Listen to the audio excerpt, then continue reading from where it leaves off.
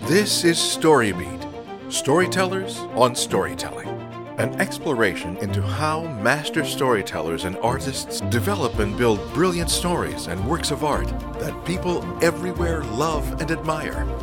So join us as we discover how talented creators of all kinds find success in the worlds of imagination and entertainment.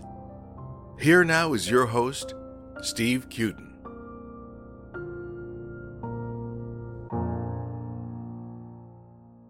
Thanks for joining us on Storybeat. We're coming to you from the Center for Media Innovation on the campus of Point Park University in the heart of downtown Pittsburgh, Pennsylvania. If you like this podcast, please take a moment to give us a rating or review on whatever app or platform you're listening to. Your support helps us bring more great Storybeat episodes to you. Well, my guest today, multi-award-winning Brian Trenchard Smith, is an Anglo-Australian film and television director, producer, and writer with a reputation for making large-scale movies on small-scale budgets. Quentin Tarantino referred to him in Entertainment Weekly as one of his favorite directors. Among Brian's credits are successes like The Man from Hong Kong, Siege of Firebase Gloria, Dead End Drive-In, which is a particular Tarantino favorite, BMX Bandits, which showcased a 15-year-old Nicole Kidman, Long Lost Son, Arctic Blast, The Cabin, Absolute Deception, and Drive Hard.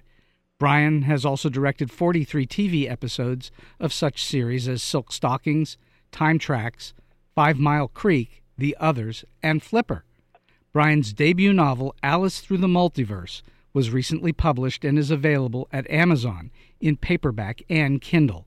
For those reasons and so many more, it's a truly fantastic honor and a real joy for me to have as my guest on Storybeat today, Brian Trenchard Smith. Brian, welcome to the show. Well, thank you for having me. It's my great pleasure. So let's go and review a little bit about how you got to this point. What were your earliest inspirations and influences? What got you to start into making movies? Well, I guess I was kind of an 11-year-old assistant projectionist at my first school. They would show 16-millimeter movies to the pupils once every 3 weeks. There would be a cartoon, generally a Popeye cartoon, occasionally a Disney cartoon, and then there would be an old film that was considered suitable for the 8 to 12-and-a-half-year-olds that attended the school. And a particular teacher ran the projector, and I was curious as to how it worked. And it was one of those projectors with carbon, it was an arc lamp projector, and with two carbons that had to be kept, close together, causing this very bright light that was then reflected through the projector onto the screen. As a real old-fashioned projector. I refer to it as his sort of, Frankenstein projector because he'd built it out of, half a dozen different parts. Anyway, I, started to learn how it worked and would learn how to thread up the 16-millimeter print and monitor the light level through the arc lamps. So that was my first experience, really, and watching the movie from the projector, which wasn't in a box; it was just at the back of the room. Right. And watching the audience reaction to it, my fellow pupils, I really liked the feeling of putting on a show. I wanted to entertain people, and in some way, just by keeping the projector bright enough, I was in some way contributing to the show, and so that was kind of the start of it. And then I moved on to getting an 8-millimeter camera when I was in my early teens, and making little 8-millimeter films. 8-millimeter or Super 8? Yeah. And finally, as at the age of 17, my second school was a British public school called Wellington College. Right. They actually commissioned me to make a year-long record of the school's activities that would be shown to the parents of prospective pupils and whatever. And that little 40-minute 8mm film got me my first, tiny little professional job, editing some 16mm film for actually my then girlfriend's father, who had some footage that he needed organized that his company had taken, and so I duly organized it, and that was really the first job I got paid for. So I want to go back a half a step here. You say you made a 40-minute movie at what age? 17 through 18. That's impressive. Well, I would record certain activities that the school did. There was nearly 700 boys, and we had a cadet corps, so that allowed me to film a battle scene with 20 guys and throwing thunder flashes and firing blanks, etc. I had a squad overrun a trench line. That was something I wanted to do, which is obviously based upon war movies that I had seen by that age. But this was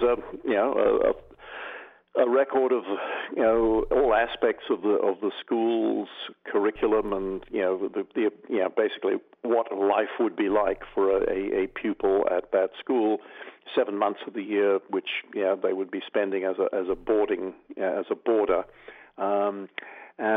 so the school was reasonably, I think, very happy with it. I shot it on 8mm film. I edited the film together. Then I created a synchronized music track to play on a tape recorder, pressing the button at exactly the right time to synchronize with the first image as the film was projected. I lifted music from long-playing records of epic music scores that I had liked. I collected music scores in those days, and I had Spartacus and Ben-Hur and the epics of the time. Sure. Totally inappropriate, really, soundtrack, but I don't know, must have given it quite a surreal quality. So I handed over the film and the tape recording to the school after it was duly presented, and they showed it a number of times, I guess, over the next few years, and then unfortunately it got lost. So my very first work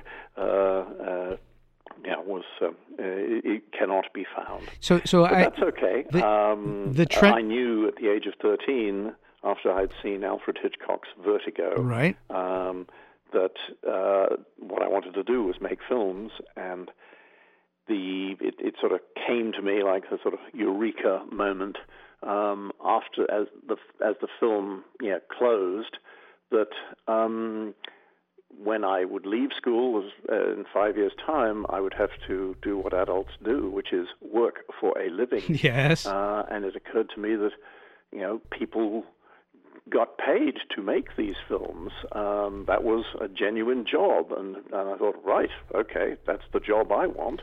So I will duly try and get it. And so you have, so you have it in I had spades. No idea how difficult that would be, but I just lucked out. I was in the right place at the right time at various key moments from over the next few years.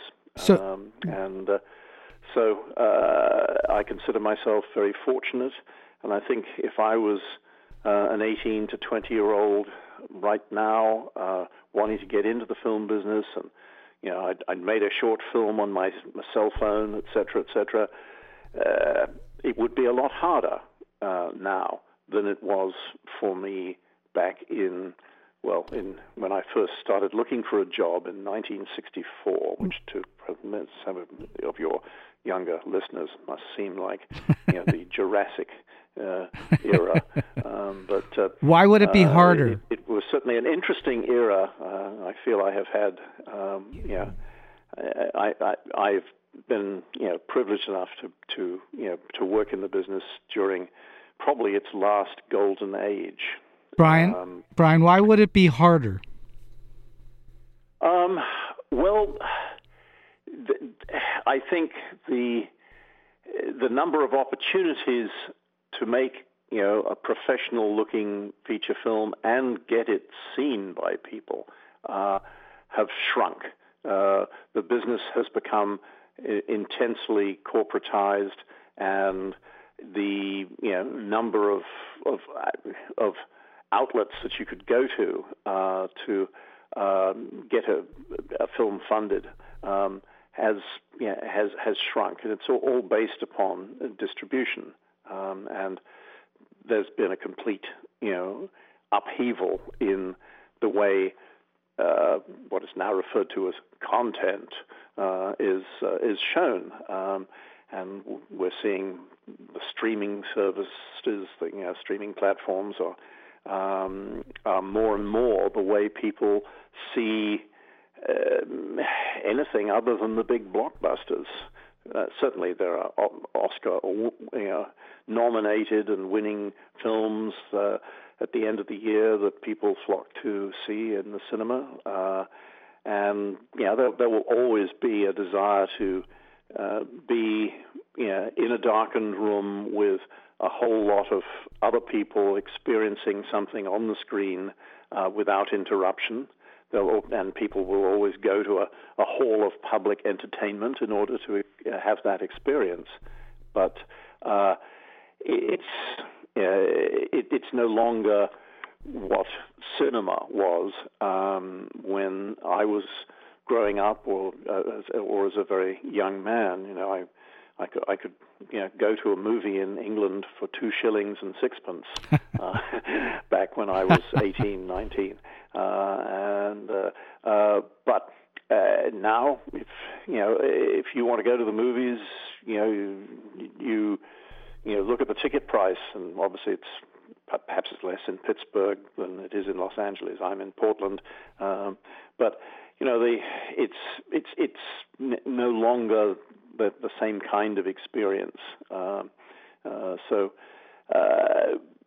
But your question really pertains to people getting into the business. Yes. I suppose it's the same. It has been the same for generations. First of all, you have to have a piece of material that the experts in the business think people will pay to see. So you have a script that has either a totally engrossing story, and if you just put this on the screen, people will flock to see it. But it also has to have a star. I'm sure you can make a film with with an unknown cast, and many a successful horror film has done that because Correct. It's the horror that is the star, yeah. And the prosthetic makeup and whatever. But generally, you have to have someone that the public respond to as a key character in the film. So there is quite a process that you have to go through to get your film funded. So it's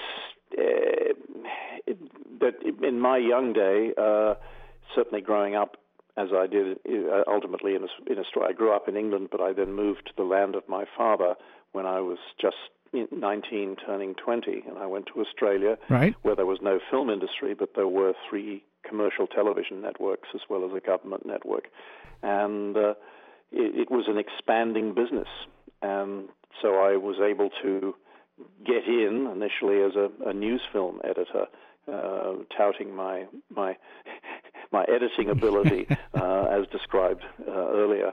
And in those days in Australia, if you were keen, if you were volunteered to do things, people gave you a shot. If you fell on your face, then, well, they didn't give you a shot quite so easily the next time. But if you succeeded, they're great.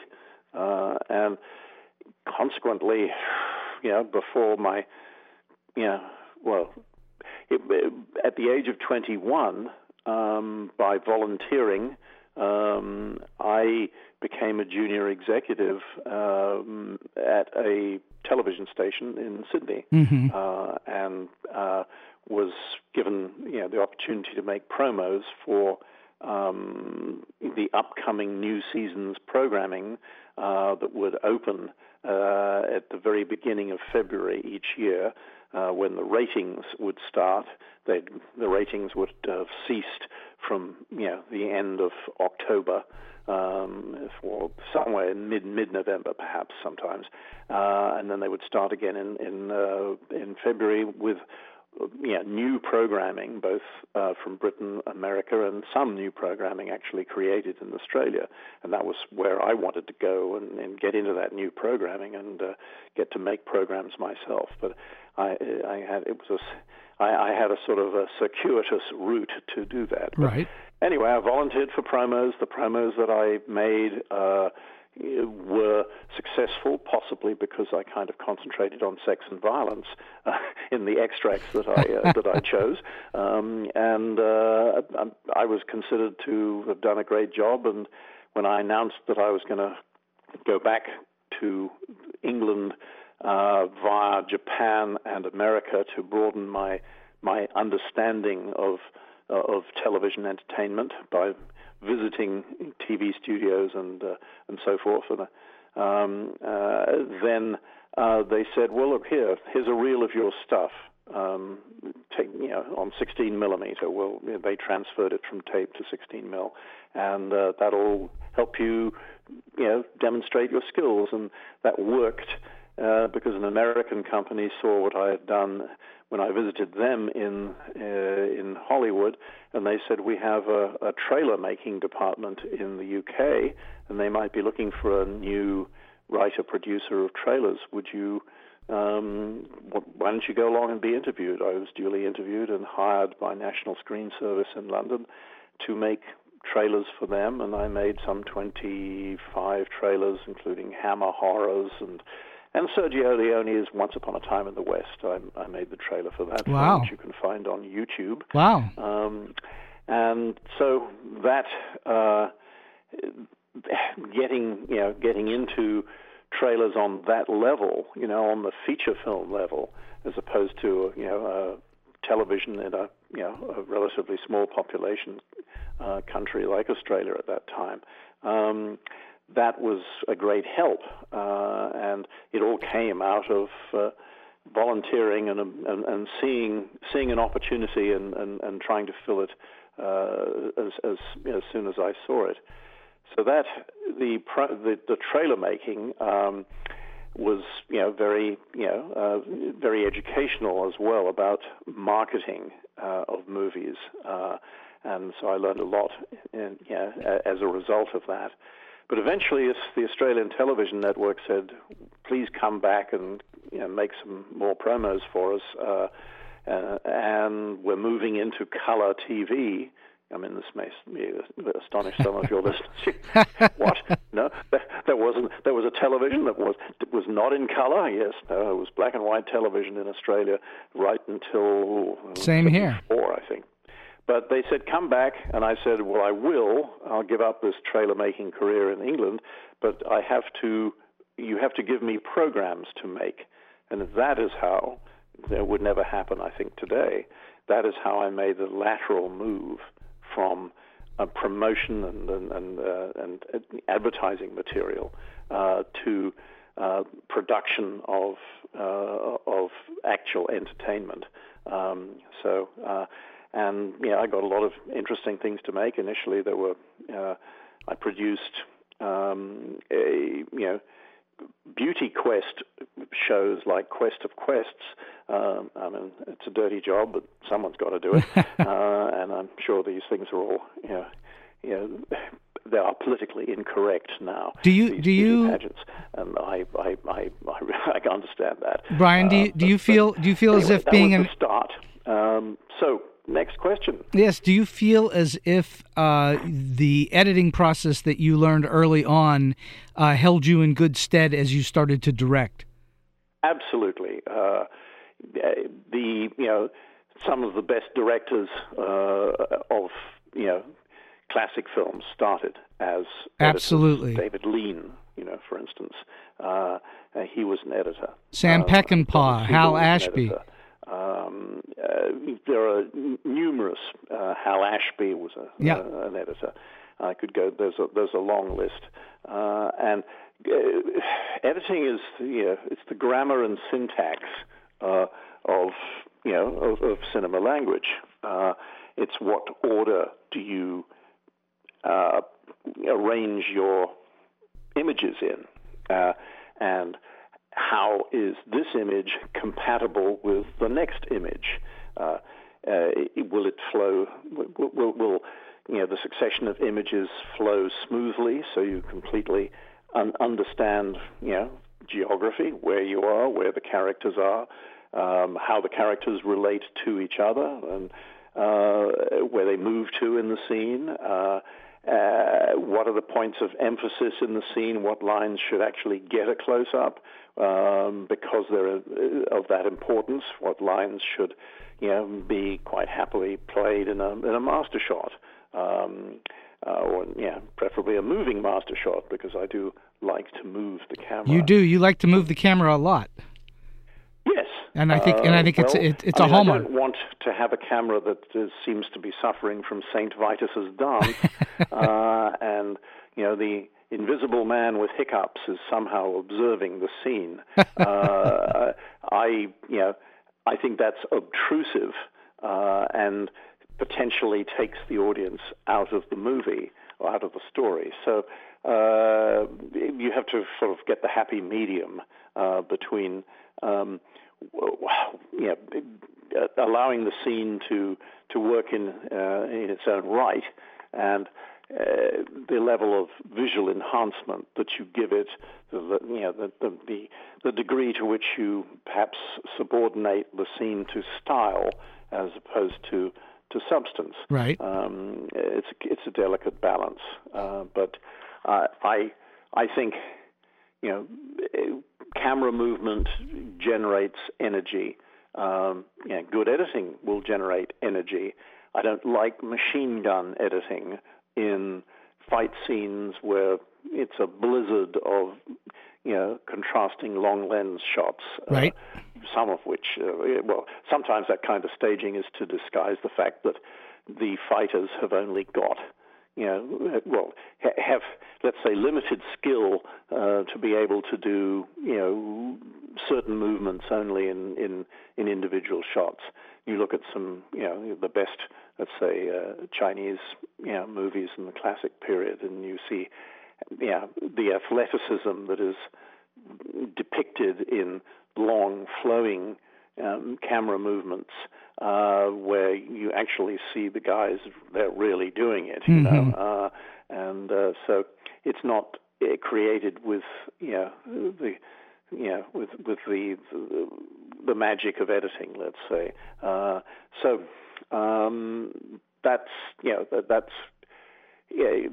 I've always found it important to that seeing is believing, let's say, and I've tried to apply that to action staging as well in my sort of stunt movie period. Well, I've seen 4 of your movies recently. In fact, over the weekend. You're a glutton for punishment. I saw Dead End Drive-In over the weekend and thoroughly enjoyed it. I mean, it's a very interesting and unique concept for a story. And you also, I'm going back to your statement about directing action. You obviously love and know how to direct action. What would you say are the hallmarks of making a good action scene work? Well, I would say that although you might have a vast battle taking place, the audience is primarily interested in what the characters involved in that battle are feeling and reacting to what is going on around them. So, just clever choreography of carnage and mayhem is all well and good up to a point, but unless you focus it through the eyes of the relevant characters, good guys, bad guys, whatever, you will not be serving the drama as well as you should. So never lose sight of, or never lose touch with that central character who is involved in an action scene. So you need to know how he or she is thinking and feeling at key moments in within the spectacle, let's say. It's all point of view. It's all perspective on how that action is taking place then. That's right. And again, you have to sort of keep making the audience worry about the characters they care about and how they will, or in some cases obviously will not, escape their fate. And so you have to constantly emphasize the proximity of the danger that they face in whatever action scene it is. Mm-hmm. Yeah. Would you say that you're best known for action movies? I would say so, yes. I mean, I'm a bit hard to categorize because I am, in fact, multi-generic. Yeah, true. I like every genre known to man and a few that are, hard to categorize.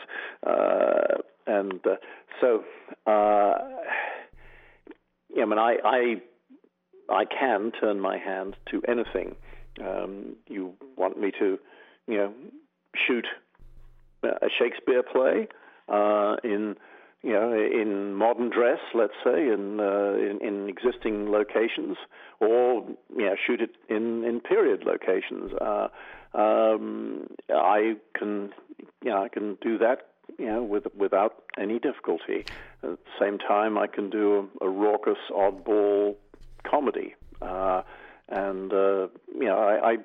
I've studied cinema since I was a child, and I understand what makes each genre work, and I understand the various styles that are available to a filmmaker with which he will make the relevant film.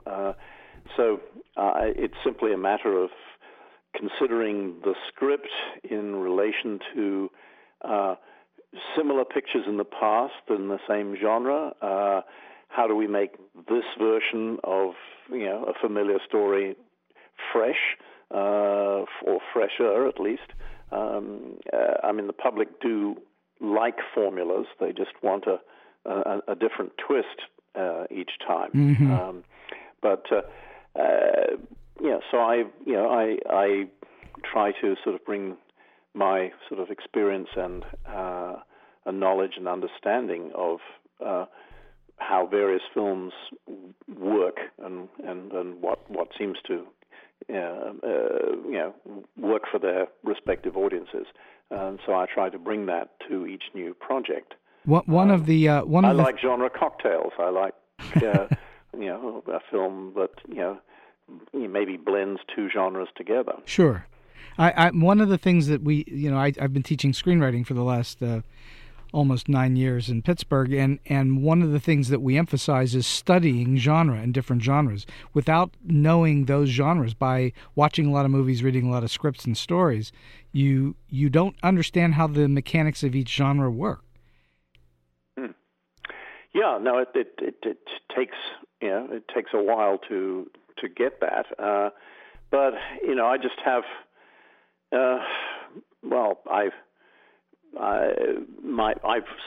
my mind is life is a movie, or so it seems to me. I see lots of things in terms of their movie potential, and things I might walk down the street and observe something, little human interaction going on, and I think, oh, that could be an interesting scene. Or I visit a place of architectural grandeur, and I think, wow, I'd like to get a camera on this place sometime. Sure. So everywhere I go is a potential location, and how would I photograph it? Oh, well, it would look good from here in morning light, and so on. So, that's kind of how my mind works, which is not for everybody. No. But it works for me. Well, speaking of doing stories in a different way, let's talk for a moment. We'll come back to filmmaking, but let's talk for a moment about writing your book, Alice Through the Multiverse. What triggered you to write Alice Through the Multiverse? Well, I initially wrote it as a screenplay under the title of The Executioner's Daughter. And it was optioned for quite good money twice, but we could never get Keira Knightley or Scarlett Johansson or any of the sort of young 20-ish female stars that had an international profile.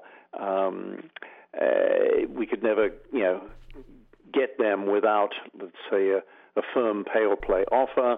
But until we could get, an actor of that stature to play the leading role, and then no doubt surround her with solid guest stars, we couldn't get the picture financed, and it was not made. It was to be independently financed and shot in Europe, and it was not something that agents encouraged their stars to do. I mean, at the time, both these ladies were like 20-ish, early 20s, and so. As far as the agents are concerned, the better, if you're going to do genre, do studio genre. It's better paid, and then you're guaranteed a release. But if you do one of these independent genres, you might end up direct to video, and that will damage your price and therefore my commission. As far as the next project is concerned, if it's considered that your value has dropped, so. That was, that's one of the things that that right now is, makes it ever harder for new filmmakers to get some traction, because the sought-after stars are bombarded with projects, and their advisors recommend which ones they should take, and try and extract as much money as possible, and sometimes you'll get 50% of a budget is going into paying the stars, and whatever's left is what you get to make the movie with. Right. And that there are quite a few films of where you can really see that the economy of the film has been let's say been a bit skewed. That way, and the film doesn't really have the production value and the staging that the subject matter requires, because so much of the money has gone into the above-the-line component of the budget. Sure. Anyway, back to Alice. So after a while, the rights returned to me, and I put it aside, but it kept gnawing at my liver. I just, I just saw, this film was still playing in my head, so I decided to novelize it, and duly did. And Alice, I gave it a title that was less historical and more paranormal. In essence, Alice is, a young girl who believes she is the daughter of a 16th century executioner, and suddenly she wakes up in a contemporary psychiatric institution. Yeah. Is she actually crazy, or has some kind of past life swap taken place, and she is now inhabiting the body of one of her subsequent descendants, and vice versa. Has the girl also been transported? The modern girl been transported to the past? I mean, you've seen these kind of time paradox films and television shows like, Outlander being one. I've only recently caught up with Outlander, and I wrote this initially in 2004. Wow. And novelized it subsequently in more recent years. But it's I guess a past life swap story where both parties find themselves caught up in similar political conspiracies and are ill-equipped to deal with them, and yet because of the central smartness and nobility of the character, they're able to overcome the necessary obstacles. Mm-hmm. The book has an ending I don't think that anyone is predicting, and I'll be interested in, if you do read the book, in your opinion. But there are some nibbles at the moment for it as a potential series on a streaming platform. That'll be great. It's all just polite conversation at the moment. So much of what goes on is polite conversation that never actually comes to fruition. Yes. So I'm not holding my breath. That's the but it's that's an the ideal business. vehicle for a series. So let's talk about let's talk about the writing of it. You wrote the screenplay first and then novelized it. How obviously you know how to create a story. What differences are there in writing the novel than writing the script?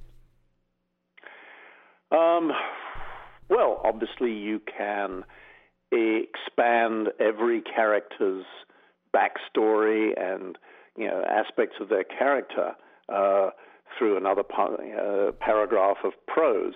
If you do that in a screenplay, the audience never sees or hears it.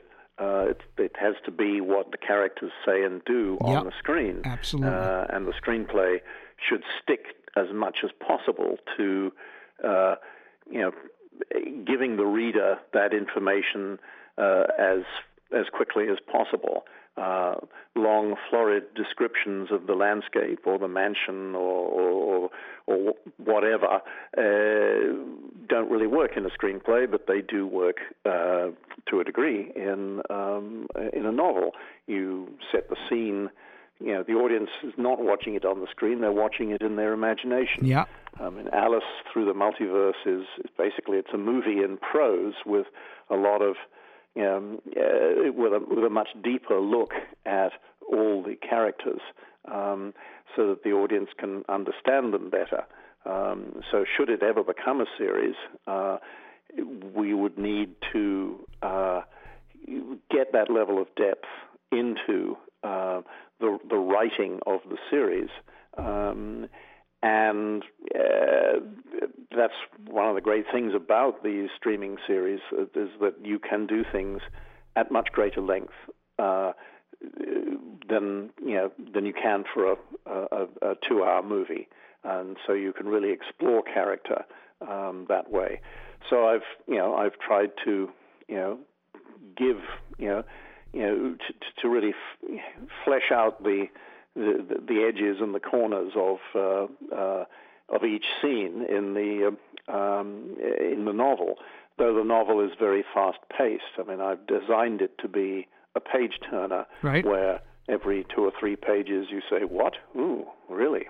Okay, read on. So, because, the central character is frequently, sent unexpectedly back and forth without any control over the ability to return to one time zone or the other. So there are surprises and cliffhangers throughout, as there would be should it be filmed. But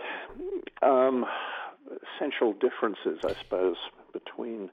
So, all right. So when you're starting to write a new script or you're coming up with a new story, do you usually have the story worked out? Alice, I woke up one morning. I have wild dreams, and I don't always remember them, but occasionally I do. And I had this dream in which there seemed to be some kind of medieval execution being about to take place, and then a riot breaks out. And particularly, I just remember the man announcing the execution suddenly gets an arrow in the mouth as he opens his mouth to read the official pronouncement, and a riot breaks out. And then suddenly there's this young girl, teenager, running from the site, and now there's a thunderstorm and pouring rain and lightning. And as she runs away, pursued by three men, into this very fierce storm, she slips and falls and rolls onto a hard surface. And she sees two giant eyes moving towards her. And she, these two giant eyes stop right in front of her. But then this beast proves, to be, in fact, what we would recognize as a 2020, Toyota Land Cruiser. And she faints.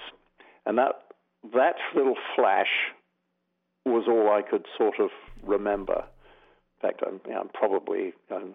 don't know what car it was in the dream, but I've since made it that.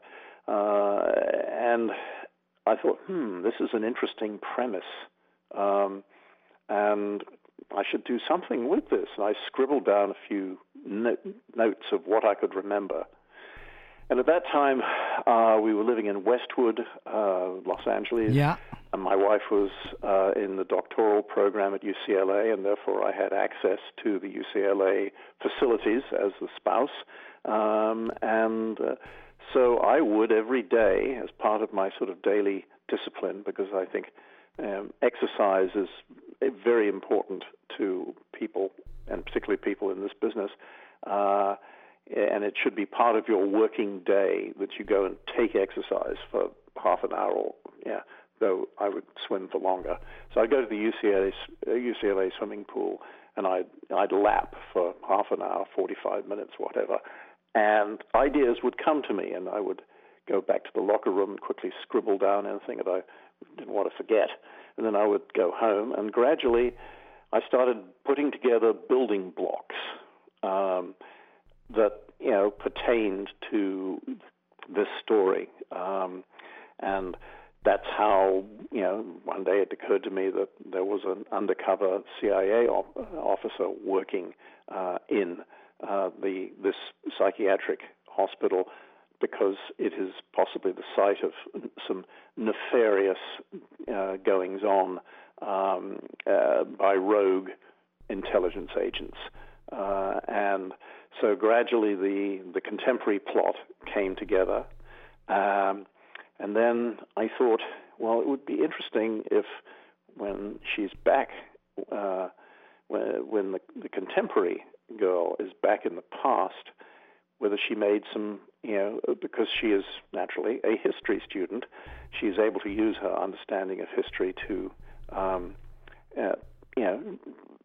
involve herself in what she sees as the political conspiracy, which there was a political conspiracy, let's say, to have the young Princess Elizabeth, before she became Elizabeth I, but during the reign of Bloody Mary, to have the young Princess Elizabeth accused of treason and therefore, either by exile or execution, denied access to the throne, because there were forces that wanted to keep Britain Catholic and not Protestant. Right. So, should she interfere with history? What are the consequences? Is there a butterfly effect, etc.?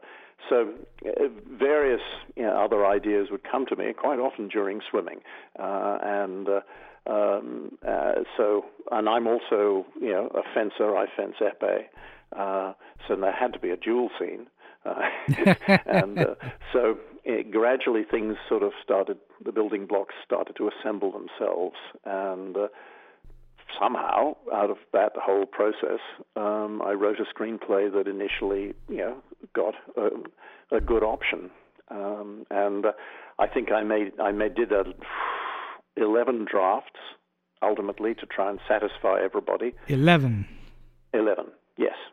And then that is not uncommon, I would say, with writers. Writing is not rewriting. I'm sure you teach that. Yes, rewriting is where it happens. Yes. I mean, I could go. I could never totally finish the screenplay by just continuing to write and rewrite and rewrite. I think there comes a point when you have to say, well, okay, let's roll the dice on this. Absolutely. And that's what I have done. And Brian, what happened? With the novel, and people who read it like it. Obviously, is a self-published novel on Amazon. It's one of let's say 4 million books that you can access through Amazon and Kindle. So getting yourself to be noticed in a noisy and crowded marketplace is always a challenge. But anyway, people like it, and hopefully it can one day become a TV series, which would probably please me more than if it became a feature film, because it could be done with greater depth of character as a result. Sure. Well, when you're working on something, you're 11 drafts in. What are the clues for you when you're working on all those drafts? What are the clues that you are either approaching or really at the point where you can take it out and show it to people and hopefully sell it? What tells you that you're at that juncture? Well, I was showing it to people, and it got optioned at the third draft. Wow. It then went on to do all the other drafts, trying to take care of everybody's notes, which were often contradictory.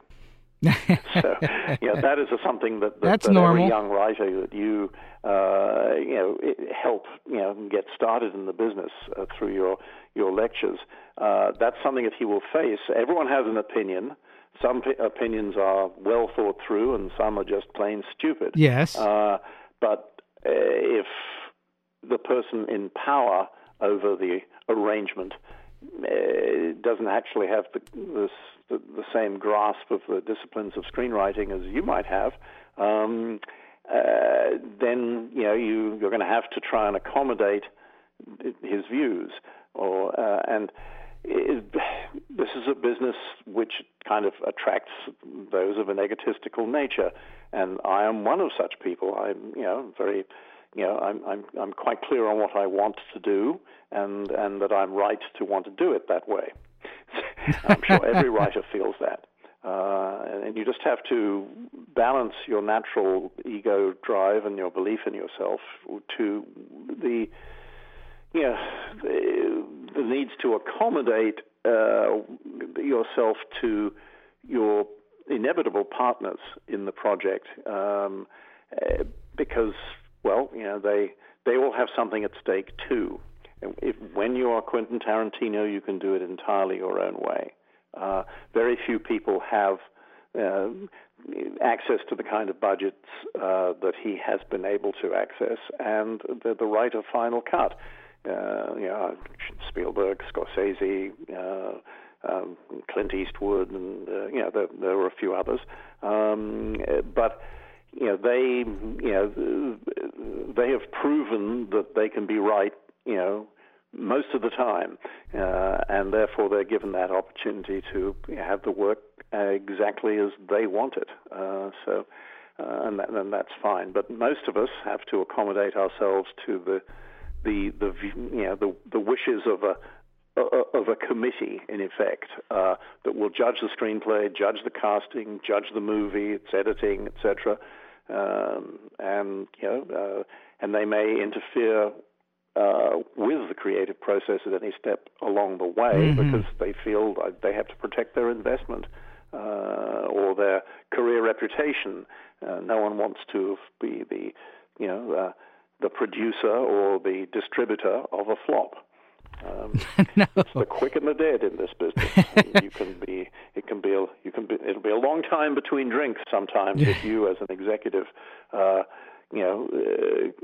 preside over a huge flop. Then you will be sidelined or fired, and it might take a while for you to get back onto the same strata of the business again. Do you find it's the same thing when you've written the screenplay, or as opposed to when someone else has written the screenplay, in terms of the way that you're approaching it and the way that you're working with it and what your demands of that story are? Is it the same when you've written it, or is it as when someone else has written it, or is it different? Well, I try to be as disciplined with myself as I am with the work of others. Right. I try to be fair to the work of others. There are many a screenplay I've been given that I say, well, I really don't think this works as intended. I think you should, steer it more in this direction. Or we can't make this screenplay on the budget that is available. We need to still keep it interesting and exciting, but we have to sort of write it back a bit because the second Chariot race is just, more than we can afford. So there are all sorts of reasons why, you might be rewriting someone else's work or requesting as director that they change the script accordingly. And look, I've had a great relationship with a writing partner, Dennis Pratt, who happens to be Boris Karloff's great nephew. Oh, wow, okay. Yes, and he looks, and you look him up as an actor on IMDb, and you can see the resemblance. But we've written a number of things together, and he has given me advice on a whole lot of things that I wrote or rewrote.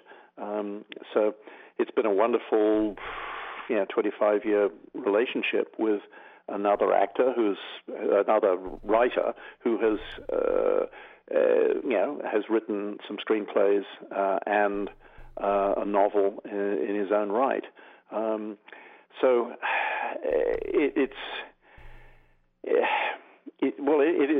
Every screenplay is different, but in the case of Drive Hard, that went through a number of different script iterations. It was originally set in America. The way it could be financed as a co-production between Australia and Canada, the financial benefits of setting it up that way meant that it had to be reset in Australia, which with some American characters, but basically set in Australia with the remaining characters being Australian, right? And a kind of a chase that went from California to Canada or the border of Canada did not make sense, let's say, in the Australian context, because every state in Australia is still part of Australia. It's not like you can get across the border to Mexico or Canada and you'll be out of jurisdiction. Right. So there are sort of key logic points that have to be adjusted when you change countries like that, and so forth. So there were two writers, the original two writers, that I actually, I didn't have dealings with because their deal was done and they had moved on, and there briefly was an Australian writer who did the sort of pure geographical transposition of the script to Australia, not necessarily taking care of some of the points I just mentioned. And so I came in and did the rewrite and adapted it, therefore, to what I thought we could achieve in 18 days of photography. And also, most importantly, writing the script to satisfy the designated star, John Cusack, who had very definitive ideas as to what he would or would not do in this story. It was originally an action piece intended for Jason Statham, and then when he didn't bite, it was intended for Jean-Claude Van Damme. When he didn't bite, we were told, and this is before I came on board as a writer and director, we were told that there was a window of opportunity in his schedule between pictures that he could fit this one in. He could give us 14 out of the 18 days but by a certain date he had to go on to a David Cronenberg picture, much more important than the one we were making. Yeah. So if we could get we could get it shot by that day, and give him a screenplay that he was prepared to do, then it was off to the races. But so my draft incorporated a great deal of material that he wanted to do, and I kind of enjoyed that material. I like his anarchic sense. I like his attitude to politics, which he wanted to bring that into the script. Right. So I duly accommodated him in every regard, and as a result, he said, "Okay, I'm doing this," and we further embellished it, improvised, and did various things during our Fast and Furious shoot, which unfortunately didn't have a Fast and Furious budget. A film that seemed to be selling itself as a car chase movie could not afford to damage any of the vehicles. But that's the deal the producers made, and I had to live with it. The scene of the SUV flipping and catching fire is actually a stock shot. When you have black SUVs, it's quite easy to double them, even with the wrong make. But we were supplied with a stock shot by the distributor, and we added digital flames to it. So the only thing we were able to break was, we had a motorbike crash and it lay down, but it was. That was an easily repairable. That did not cost money so much to repair, but we couldn't have massive collisions and property damage. We were low budget property damage. Go through an arts and crafts fair and knock over some stalls. That was it was kind of the level of property damage that we could manage. But so the chase had to be, to a degree, the stunt of the near miss as opposed to the stunt of the massive destruction. So did you I want to go back a half a step. Did you say you shot that movie in 18 days? Yes. That's 18 10-hour days. That's amazing. I guess that's part of my reputation. It is. I make decisions quickly, or that I have a plan, for the day, every day, and if things go wrong, I can adjust that plan and still get the most I can out of the day under the circumstances.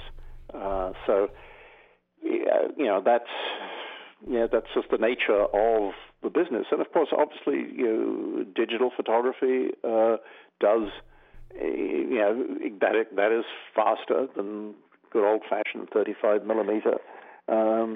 You can use less light, need less equipment, etc.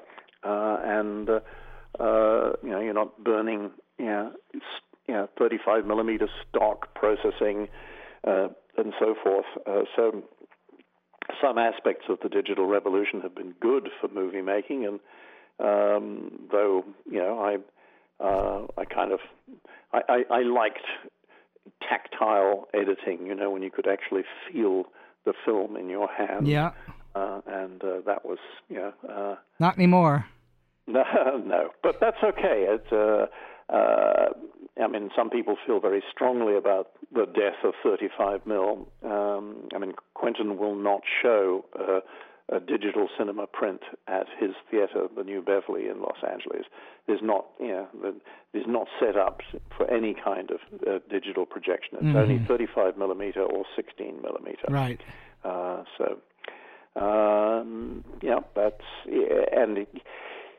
I understand that there is, a different response.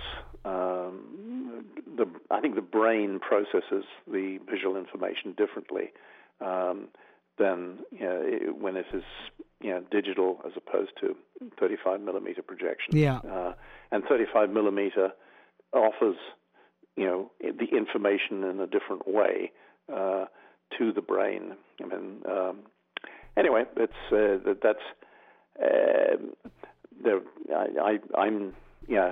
I'm more interested in just getting the images, them looking as good as they can, and getting them into the film. So you have to, you have to really plan, how to maximize your day. In Australia, it's a 10-hour day before serious overtime takes place. And actors are on an 8-hour day. Wow. Is the film as good as I wanted it to be? It's rare that ever happens. I mean, you never achieve perfection. No, nobody does. But I think it's an offbeat variation on a pretty tried and true formula. The Midnight Run, I guess, was certainly an inspiration of the original writers. Sure.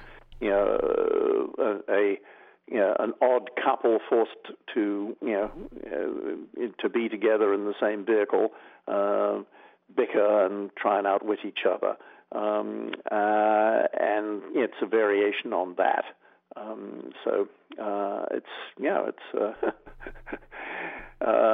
It was certainly had to do some pretty fast thinking at times in the course of the piece.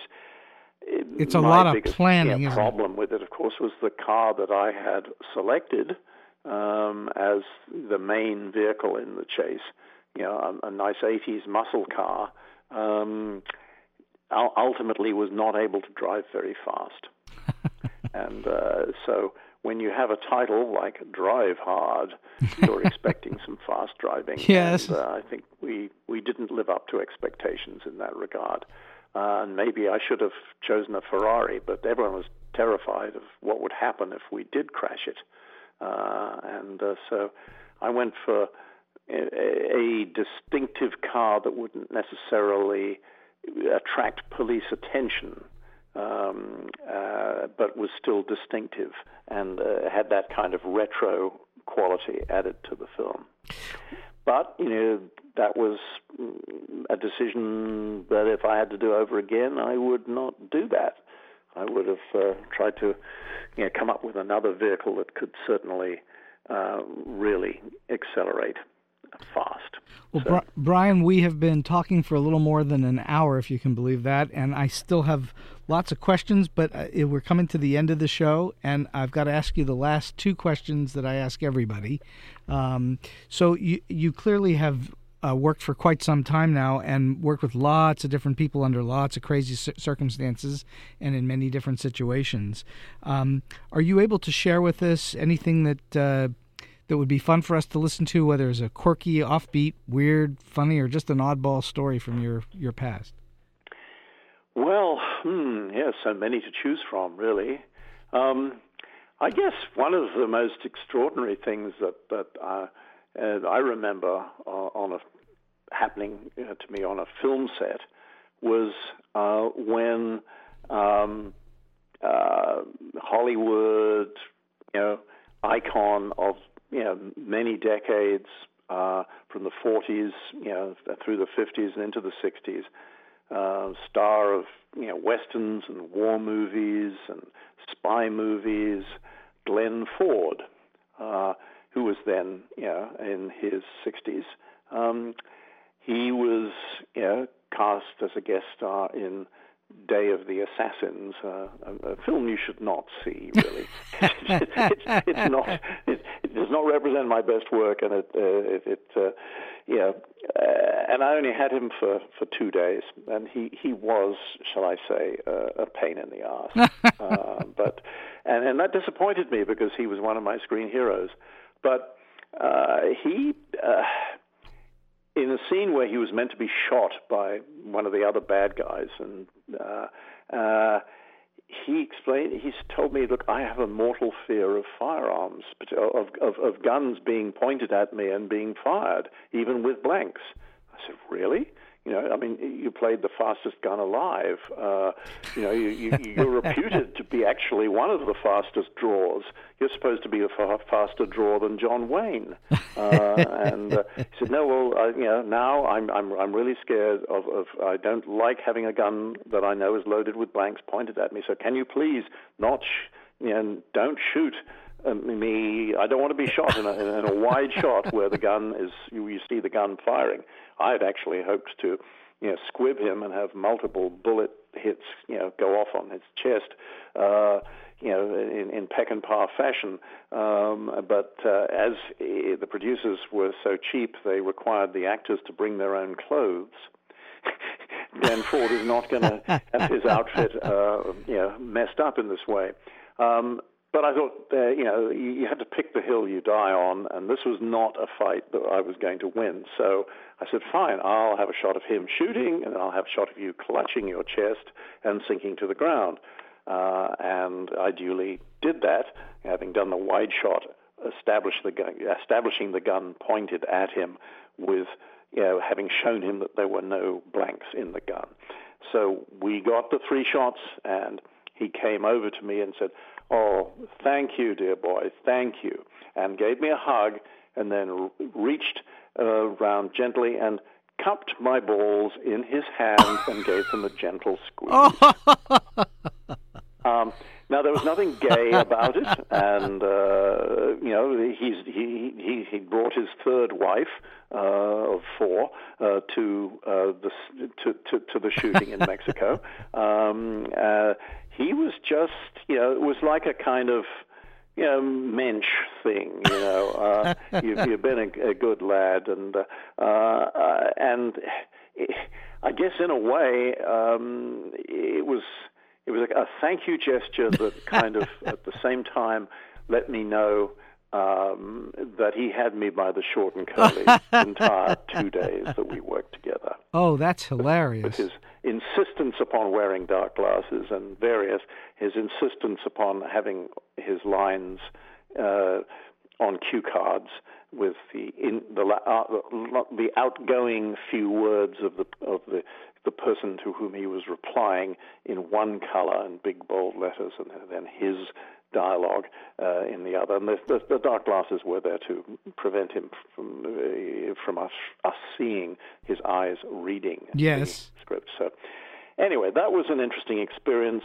But how many people get their family jewels given a nice gentle cupping by a Hollywood legend? That is a great story. No, that would be true. Not very many. You would be among the rarer few. Yes. So finally, what? He's gone to that great Hollywood studio in the sky now, and I wish him well. And he did give me a fabulous story to tell. And this is in front of the entire crew. Everyone could see this. And I just sort of shrugged it off. Oh, yes. Oh, thank you, Glenn. Thank you. And right, moving on now.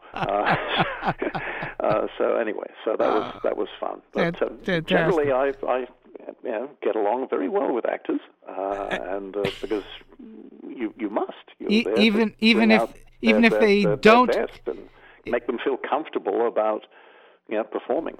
Even if they don't cup your balls. Yes, I don't. This is not a requirement I make of any actor or actress to do this. So I'd far rather sit down with them later and have a glass of wine. So finally, that was a great story. Finally, what is? Do you have a really good piece of advice or a tip for those who are upcoming in the business, or maybe they're in for a little bit but trying to get to the next level? What kind of advice can you lend? Well, yeah, I would draw your attention to a line from my favorite sci-fi comedy, Galaxy Quest. Yeah. Never give up, never surrender. Persistence wins. You're not going to luck out like me, getting into the junior executive ranks at 21. You're not like. Well, I don't know, not likely to. Maybe you will. You're not likely to have your first demonstration of your filmmaking ability necessarily appreciated as quickly as mine was. The film that had got me noticed was a 50-minute dramatized documentary about stuntmen called The Stuntmen, which won the Best Documentary Award at the Sydney Film Festival.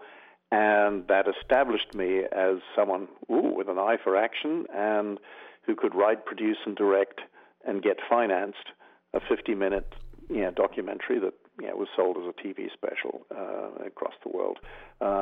So I was very lucky. But the main thing is persistence and constantly try to educate yourself in every aspect of the business. And if there's two words, that should govern your behavior throughout your career, it's make friends. And I don't mean kiss ass and suck up to people, because that's pretty evident. Its insincerity will not benefit you ultimately. But do people favors, hope they will do you favors. Most of them won't, but doesn't matter. Do them anyway. Yeah. And eventually, something will break. But assuming you have the level of talent that is necessary. Right. So you just have to keep studying and keep thinking, and just writing is rewriting. And back in the old studio days, shooting was reshooting. I mean, in the 30s and the 40s, sometimes studios could reshoot maybe 30, 40% of the film when they saw it assembled together, but they had all the actors under contract, and he had all the costumes and all the sets that could be reassembled or left standing till they'd done the reshoots. I mean, people wanted to perfect the work, and that still happens today. And but look, the main thing is just keep trying and keep trying new things. And adapt to the changes in the marketplace. And so, now you can make a demonstration of your ability on your iPhone 10 and your editing software on your computer. Absolutely. So in that regard, your ability to make a demonstration, proof of concept, let's say, of you as a viable filmmaker that people can trust with their money. That is certainly cheaper than having to fund your own 16mm short, as you used to have to do maybe back in the 60s and 70s, as just your first sort of starting out of the gate endeavor. So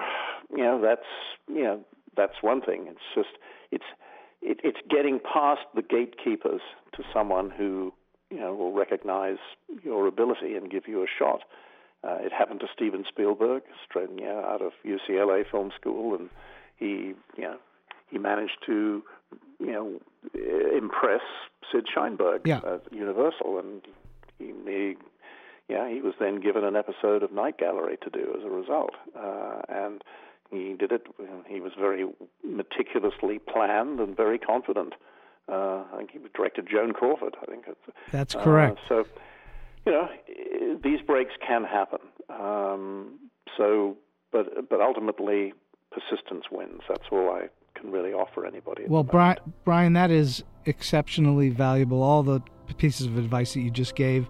And this has just been a masterclass in how to have a career that lasts and to make things the way that you sort of want to make them, at least most of the time. And I can't thank you enough for coming on Storybeat today. It's been a real joy. Well, it's been a pleasure for me, too. I'm honored to have the opportunity. And so we've come to the end of today's Storybeat. If you like this podcast, please take a moment to give us a comment, rating, or review on whatever app or platform you're listening to. Your support helps us bring more great episodes to you. This podcast would not have been possible without the generous support of the Center for Media Innovation on the campus of Point Park University. Until next time, I'm Steve Cuden, and may all your stories be unforgettable.